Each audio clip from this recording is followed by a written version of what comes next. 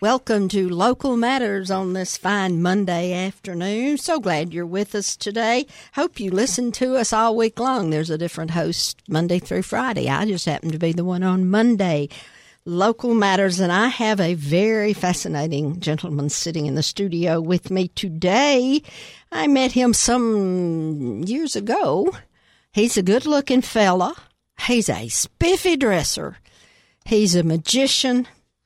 He's quite a showman in his own right. He used to be a chauffeur, and he chauffeured some big names that we'll talk about. So hang in there with us, and welcome to the studio, Roger Reeves. How are you, my friend? Well, hello, Judy. It's a real pleasure, I'd like to say, that to be here with you. I've known you since I come to town. That Pretty was in much. 2003. Yep. And I did some gigs for you, if you remember. Magic shows as Yes, people would get off the train. Mm-hmm. And that was And I sort of might neat. add, you were one fine magician, Well, and thank you. are one Thank fine you. magician. Thank you very much. And you can be hired. Yeah. Yep, okay. If you want a good magician, I will jump ahead here, Roger, and I know there are two gigs that you have very close to the Upper Cumberland here. I mean, it's just in our back door. And one of them is the Wilson County Bank, which is one of, I guess now it's the biggest, not Wilson County Bank. See, I had Randall Clemens on my mind, who's going to be a guest here in a couple of weeks. But anyway, Wilson County Fair. Exactly. And Randall Clemens was very instrumental in putting that fair where it is today. And you perform there? I do. We run from August 17th to the 25th this year. And Randall was actually the one that hired me. And how that came about was there was a clown who did magic there and entertained the children. And he passed away. And Randall called me and said, "You think you'd be interested?" Randall knew that I had a background in clowning with the Shriners, Right. which I'd done since 1977. Mm-hmm. And when I came here, I got involved in taking kids from the Cumberland area to Lexington, Kentucky for their treatments. Uh-huh. And I really didn't push the clowning in anymore. That was in my past. Mm-hmm. But I used to go all around the United States and chase trophies and compete against other clowns in the shrine. Right. And not bragging, but as to date, I'm the only clown to ever win all 4 divisions of makeup back-to-back in international competition. Wow. Now, I got a question for you. Okay. Were you an Auguste clown, whiteface, or... Exactly. That's just what I was going to touch on. I was an Okay. Auguste clown, but there's 4 divisions. Explain to our listeners what that means. Okay. Auguste is a German word which involves using 4 or 5 colors on the face that's always the same. Mm-hmm. Your pinks and reds, your whites, your blacks, and oranges. Those are the colors that predominantly make up the Ringling Brothers look, which is an Auguste clown. Yes. Now, you have a second one, which is called your white face. That's more of a clown that's never starts the trouble as your Auguste does. It's the pretty clown. It's predominantly white face with the makeup trimmed in red or black lips with red or black eyes. That's your white face. And then you get into this third one, which is your tramp clown, and that's the hobo type guy that's down and out, and he's got a beard, and and that's your tramp clown. And then, of course, the last one is called a character. A character represents any costume that you might wear with any type of makeup. So it's a hodgepodge of the other 3, but it's actually a separate division of 4 classes of makeup. Exactly. And, now, I was an Auguste clown, and my husband was a tramp clown. Well, I'll be darned. Many moons ago, we started a clown ministry at our church, First Baptist Church here in Cookeville. A few years ago. Don't do much of it anymore. Occasionally, and it's very rare, though, that I will. My clown name was Boofy. And Boofy will make an appearance. But, and this may not be interesting to my listeners, but, I discovered, and it seems to be even more now, and I think it may be because of society and what's happening in our world, clowns are feared. They are. Now more than maybe used to be. And that's such a shame because it is. Of the good work that the Shriner clowns and ministry clowns do within their churches and what have you. But what it was a scene that came on with this, started, I think, with this gothic look, and it even got into clowning where people were using that as a scare tactic. Yeah, rather mean clowns, ugly. And ugly. And then, of course, there's a whole theory on that to spin off of your games that they play on handheld things, and and it's just gone to a different aspect. But there's still people like I know yourself and myself that really believe in clowning, and I do, and I'll go to my grave, really, really loving clowning because that's where it all started for me. And you don't do as much of that now as you did, right? Wilson County. I go as Doodles the Clown, which is a registered name that I've had since the 70s. People always ask me about how I got into the clowning then, and that was through the Shriners. Okay. I joined the Shriners in 1977, and I started doing work up in Michigan, and we take our kids to Erie, Pennsylvania. Okay. So you're from Michigan originally? I am. Okay. Michigander, yeah? Michigander. I spent 35 years as a Detroit fireman. Right. And on the side, we had a clown team, and I started clowning with them, and it broke off to the Shriners. And I had an extensive period there where I was, working as a Shriner clown. So, but people always ask me, well, is that how you got into entertaining?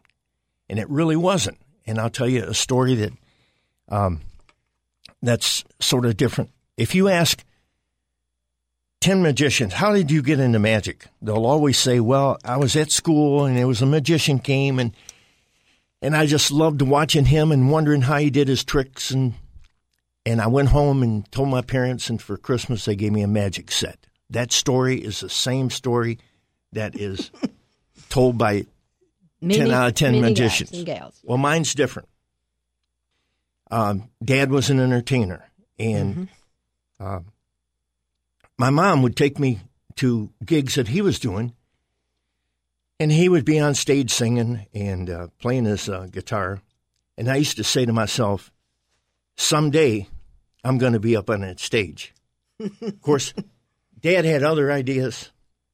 I think he felt that it was a cutthroat, hard to get into established, so he never would teach me guitar.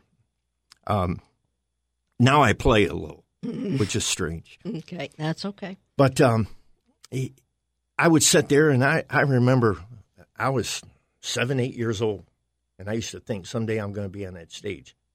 Well, now I am in a little bit different setting. Just a little different. Doing magic. I'm entertaining, but I'm not singing a song.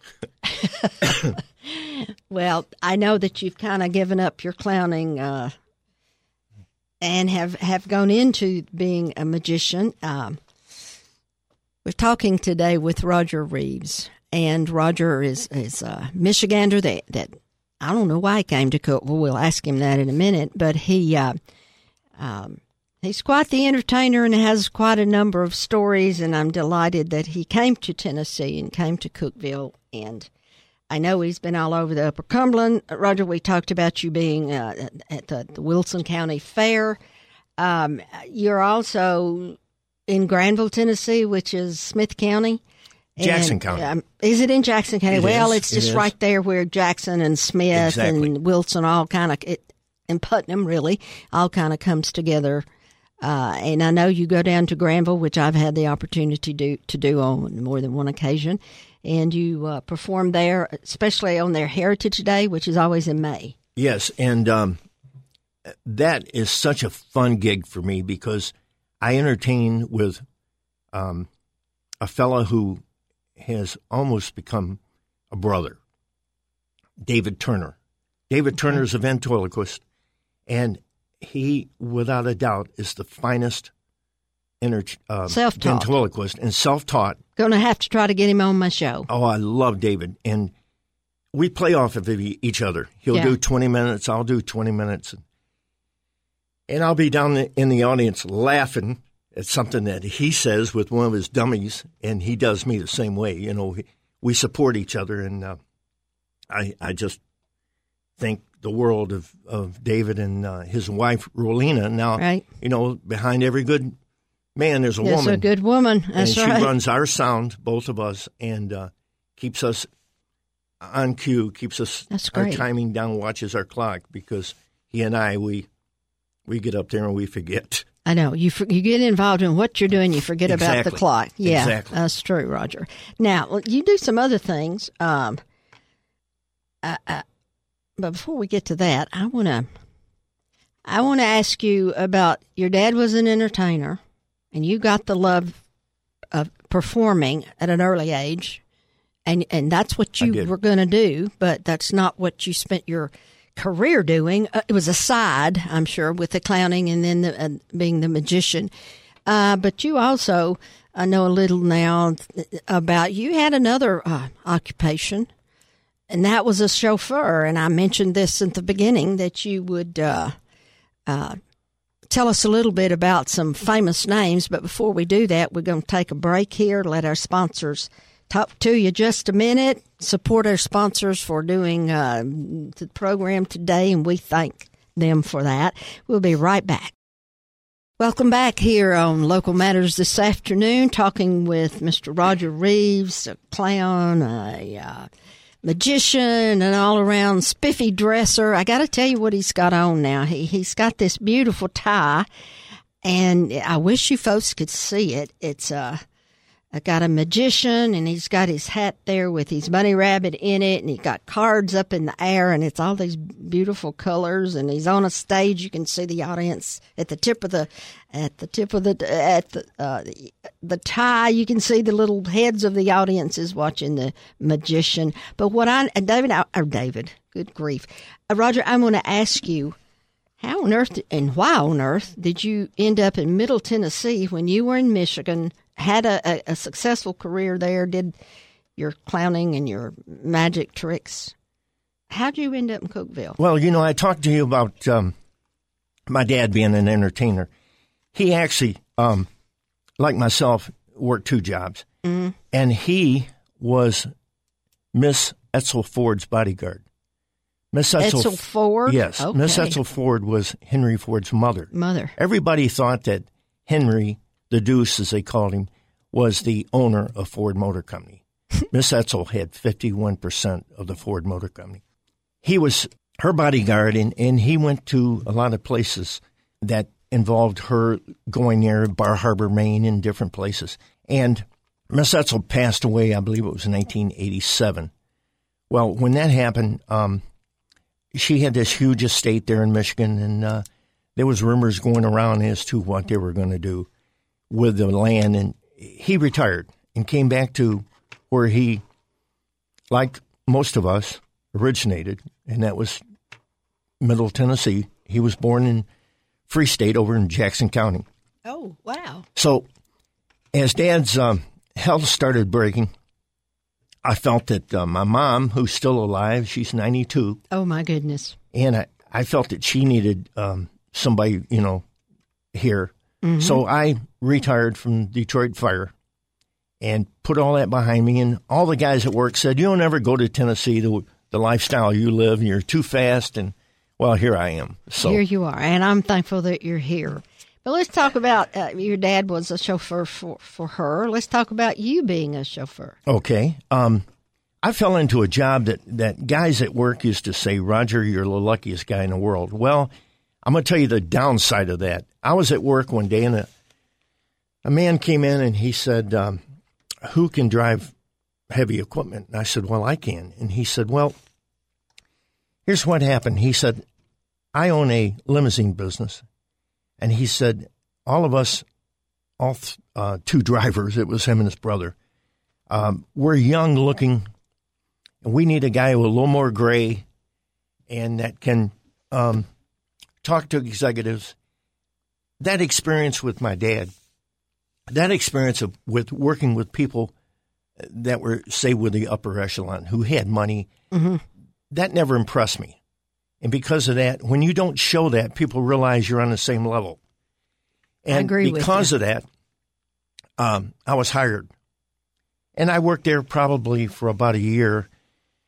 And I was at the fire hall that day, and my boss took a run to the airport and met this 30-year-old multimillionaire whose father built shopping centers throughout the United States. And in the conversation, he said, how much L.A. work do you do? And he said, well, we really don't do any because of the company that had that sold up, which was an affiliate of L.A., and it was in Michigan. He said, go tomorrow and bring back 7 new Cadillacs and just tell them that I'll sign my name to it. And that's what he did. So he come to me and he said, look, we need drivers. So I went to the fire hall and I hired a bunch of guys. And he said, you're going to from now on do all the tour work. And I started doing all the Motown stuff. I started doing the good ones come to mind. Anne Murray out of Canada. I loved Anne. One day he says, I'm assigning you, take your time off work. I'm assigning you to do a tour with by the name of Prince. I didn't know who Prince was and really didn't care. But the movie was hot and everything was going. So I got assigned to do the Prince tour. I think when his manager saw that I was not starstruck, and that's what it takes in that business. You can't show that you're there for an autograph. Oh, I never asked for an autograph. I never asked for a picture. And I started driving Prince and did the whole Purple Rain, and we went down into Ohio, and it was to go into California, come around into Texas, back into Florida, and end at Cobo Hall in Michigan. Okay. Well, it never happened. They broke up when I went back to my regular job, and they picked up chauffeurs along the way. The tour broke up, and Purple Rain never finished, as a lot of people don't know. But that was a time when Prince was so emphatic about his people, the way they looked, the way the tour went. I was only allowed to put fruit juices, Perrier water into the limo that he rode in because he was such a health nut. He had a lady from France that would cook his meals, and every night we would go, after the tour, we would go back to the hotel into his suite, and he would go alone and take a shower, and she would have his meals set, and he would eat alone. He was very eccentric. No kidding. And then after that, he would come down to the suite. Now, this was the most amazing thing I thought of the whole tour. They would play that night's concert, and they would have the percussion and the rhythm guitars and the backup singers, and everybody would be there. And he would be watching that screen, and he would turn to, say, a guitar player and say, you came in late on that. You missed that note. He was a wonderful musician, great musician. Amazing that he could pinpoint something like that. Well, later I found out that when the Purple Rain album was cut, he did all the vocals, he did all the mixing, he did all the backup singing. Wow. With dubs, and played almost all the instruments. The man was a genius. Well, that was a shock when he died for you, wasn't it? It was, because when I found out there was maybe drugs involved in that, I still don't believe it. But I guess if you push yourself enough, you're going to have to do something. Something to come down as a performer, you know that. And, of course, everybody thinks of Elvis. Talking today with Roger Reeves about his time as a chauffeur in Michigan. And that's just one of the other things that he did, besides his clowning and his magicianing. Anyway, let's continue this conversation, Roger. You've got me very interested now. You talked about all the things I've done. As a boy born in Jackson County, I've lived the life of a millionaire. I really have. You delivered the life of one. Have you been a millionaire? No.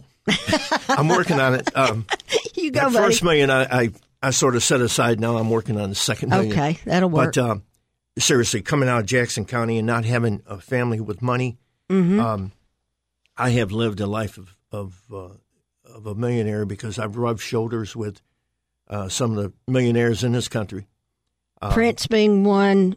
No, you drove for Whitney Houston too, didn't you? I worked with Whitney.